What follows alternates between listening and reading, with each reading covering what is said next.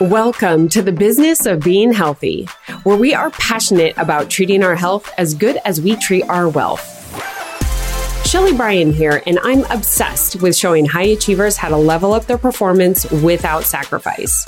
Together, through real-life experience and guest expert knowledge, we push aside the BS to take massive, intentional action. By tuning in twice a week, you will receive the straightforward talk you've been waiting for, filled with actionable steps that will inspire you to achieve the health you deserve while you are building your empire. Well, hello, and welcome back to another episode of the now officially launched Business of Being Healthy show. Today is January 10th when I'm recording this, and this is launch day. So it has been super exciting just being able to connect with everyone on social media, seeing the love, seeing the reviews. You know, you love that because one, it helps you rank, but the real reason to rank is that we can reach more people. So honestly, if you are listening and you are one of the ones that has taken the moment to leave a review, of course, you know, I'm looking for the 5 stars. But I just got to tell you, thank you, because your time is valuable and I don't want to ever make that feel like I don't value it. So I really appreciate that. And with all the excitement going on this week, leading up to this week, and really, this is the 10th day of January, new year, everybody is thinking about all the exciting stuff that they have going on this year. I know I am, not just only with the podcast launch, but everything else that will be coming for my community this year. Super excited. And it's one of those things like when I've looked on social media and everybody around is kind of thinking, all right, it's the new year. Let's set those new resolutions and let's off to the races. Let's go. I'm going to do all this amazing stuff. And while I absolutely love that, I freaking love it. There is so much strategy that needs to go behind it. Not in oh my God, this is so hard. But if we want to get stuff done, there has to be strategy behind it. In your business, you wouldn't just be like, okay, yep, here's our revenue goal for the year and good luck. You're going to have strategy behind it, who you're going to bring on, what tools, methods, teams that you will need to be able to get it done. That method is the exact same tool or tactic you will use when you're creating the way in which you're going to achieve your personal goals. Now we have our professional goals, right? What are we going to do in our business, our career? But we also have our personal goals. Now it's human nature to focus our attention when we're setting new goals on what we didn't accomplish in the previous year, which these are things that, maybe have hit our New Year's resolutions that may be going on 1 or 2 years. Now, I know this because I've been there myself. And these are resolutions are created with the best intention.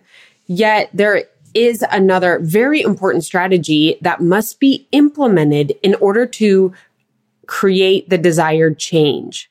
And that is a habits audit.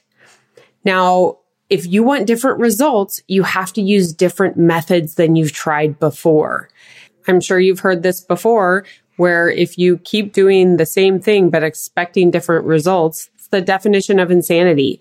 And quite honestly, for those of you that are listening to this, I know that you are focused on high achievers. We don't have time for that. We have time for results, and we're willing to do the work to get there. Now, let me stop you before you think you have to create all these new habits, right? When it comes to a habit audit. While creating new performance and productive driven habits is obviously extremely important, and I'm actually going to save that for another episode because we could really deep dive into that. Today, I just want to share with you a different approach to your habits audit so that you can discover which habits you can eliminate to also produce the desired result. The habits that we eliminate can almost have as much power, if not more, than the habits we think we need to add. Sometimes it's success by elimination. Now, let me share with you a few personal examples as well as a few examples from the women I've coached over the years first, and then I want to provide you with actionable steps for you to be able to conduct your own habit audit with your New Year's resolutions and goals. So let's dive into a couple examples. I'm going to start with number one being that hitting the snooze button. Okay, I'm here behind the scenes, literally raising my hand right now. And let me guess, you've probably been there too. You know, you get to this point where you've hit snooze so many times to where now you're running behind, right? And now if this happens every once in a while, like, okay, you know what, stayed up too late last night working on a project or watching Netflix or handling, a sick child, that can absolutely happen. But when it becomes an everyday thing, that's where we can see that habit and eliminating it could produce such greater results in everything that we're doing. Number two, as far as examples, is words that we use to describe ourselves. Now, this is something that I work with a lot of my clients, because the words that we use to describe ourselves or talk to ourselves, right, in our thoughts can have such power on our feelings, on our mental capacity, and our ability to achieve and perform throughout the day. Now, typically, there's a few spots where this happens that you may not even recognize. One being in your closet, and two, a reflection, right? It could be the mirror, it could be a window, it could be your computer screen. That reflection where you see yourself and you're not happy with where you are, you might call yourself, a poor name or say something derogatory or mean to yourself. One of my clients, and I love her dearly, I know that she's probably going to listen to this and hear, of course, I'm not going to use names, but she would go into the closet and immediately see okay, well, now I can only wear the dress. These are all I can wear because this is all I can fit in. And I hate myself. And she called herself a fat ass. Now, saying that again and again can absolutely pull you back from where you want to go. And so that is something that we need to get a hold of where our mindset is and the words that we use to describe ourselves. That can absolutely, that habit of going into your closet and seeing your clothes, your choices that you have, and then saying something about yourself to yourself can absolutely pull you down. Now, number three is my favorite excuse I hear all the time. I'm too busy, right? And so listen, I know that if you're listening to this, you're like me, you're multitasking, you're doing multiple things. And I don't doubt for 1 minute that you are incredibly busy. However, is that an excuse? Is it like a story or is it a truth? Now, oftentimes we use that as an excuse so that we don't have to do something else that seems hard or that we don't want to do it. Oh, I'm too busy to work on my health right now. I'm too busy to handle that project. I'm going to do this easier project at work right now. The fact of the matter is that when you actually dive down into what is making you feel too busy, you can absolutely find opportunities where you can leverage more time, more efficiency. If you've been following me on social media, you could see I talk a lot about outsourcing, being able to create space so that you could focus on the most important things, whether it's in your business and or you, because you are your most important asset. A good way to always think about that one, is this a story or is this a truth? Asking yourself that question. A lot of times these are stories that we continually tell ourselves that hold us back. Now, number four, this is my fourth example. And this one is one of my favorites that I really had to implement this last year. And it was hard. I'm not going to tell you it was easy. It was hard, but holy cow, the dividends that it has produced have been fantastic. And that's going to bed before our tasks for the day were done.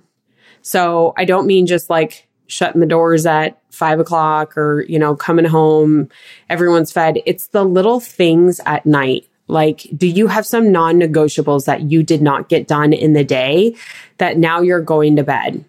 This causes kind of two issues in the sense that those non-negotiables will absolutely pull at your subconscious, and they are pulling against the word that you had with yourself, that these were non-negotiables. So that's number one. And number two, it's these little things that we can accomplish at night before we go to bed lets us sleep so much better so that we can become refreshed and energized for the next day. So I wanted to just leave you guys just a few examples, right, of just obviously personal examples I share, but women I've coached as well when it comes to habits that we have that we maybe need to eliminate. And we can do this through the process of a habit audit. And again, I can't tell you guys how important it is. Like, I love goal setting. Which high achiever doesn't freaking love goal setting? It's like what we thrive on. And then we got to achieve the goals, and we want the goals to be stretch. But at the end of the day, those goals and making them as specific as possible is so powerful. But we need to understand what habits we have and possess currently that we need to keep doing, and what habits we need to eliminate that will also help us achieve that goal. That's where this habit audit comes into play. Now I want to leave you guys with the 4 steps to complete your own habit audit in relation to your New Year's resolutions and goals. And again, sometimes process by elimination is even more powerful than process of addition. So number 1, we want to clearly define your resolutions or desired outcomes and where you want to get different results. Now, if this is a resolution that was on your 21 to 22 year, and now here it is coming into 23, we absolutely need to get crystal clear on what that's going to look like.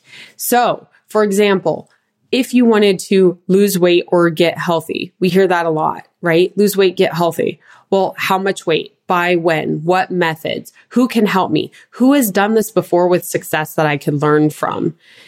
Now, that gets in a little bit deeper. Once we get clear, then we can start reverse engineering on how we're going to get there. Once you have that goal and you've kind of revisited your goals and or resolutions, I want you to pick just one to start with. I know you're like, what the heck, Shelly? No way. Yes, I'm not crazy. I want you to start with one, and then we will build upon that. Because if you go all in, changing everything, I know from personal experience and the women I coach, it will not create sustainable results. And that's what we want. If we're going to do anything, we want to do it with an intention and purpose. Let's start with one. Let's get really good at it. And then we move on. And so for the purpose of the podcast, I'm going to use the example. I'm going to go with the health side of things. You can absolutely apply this to the business side as well.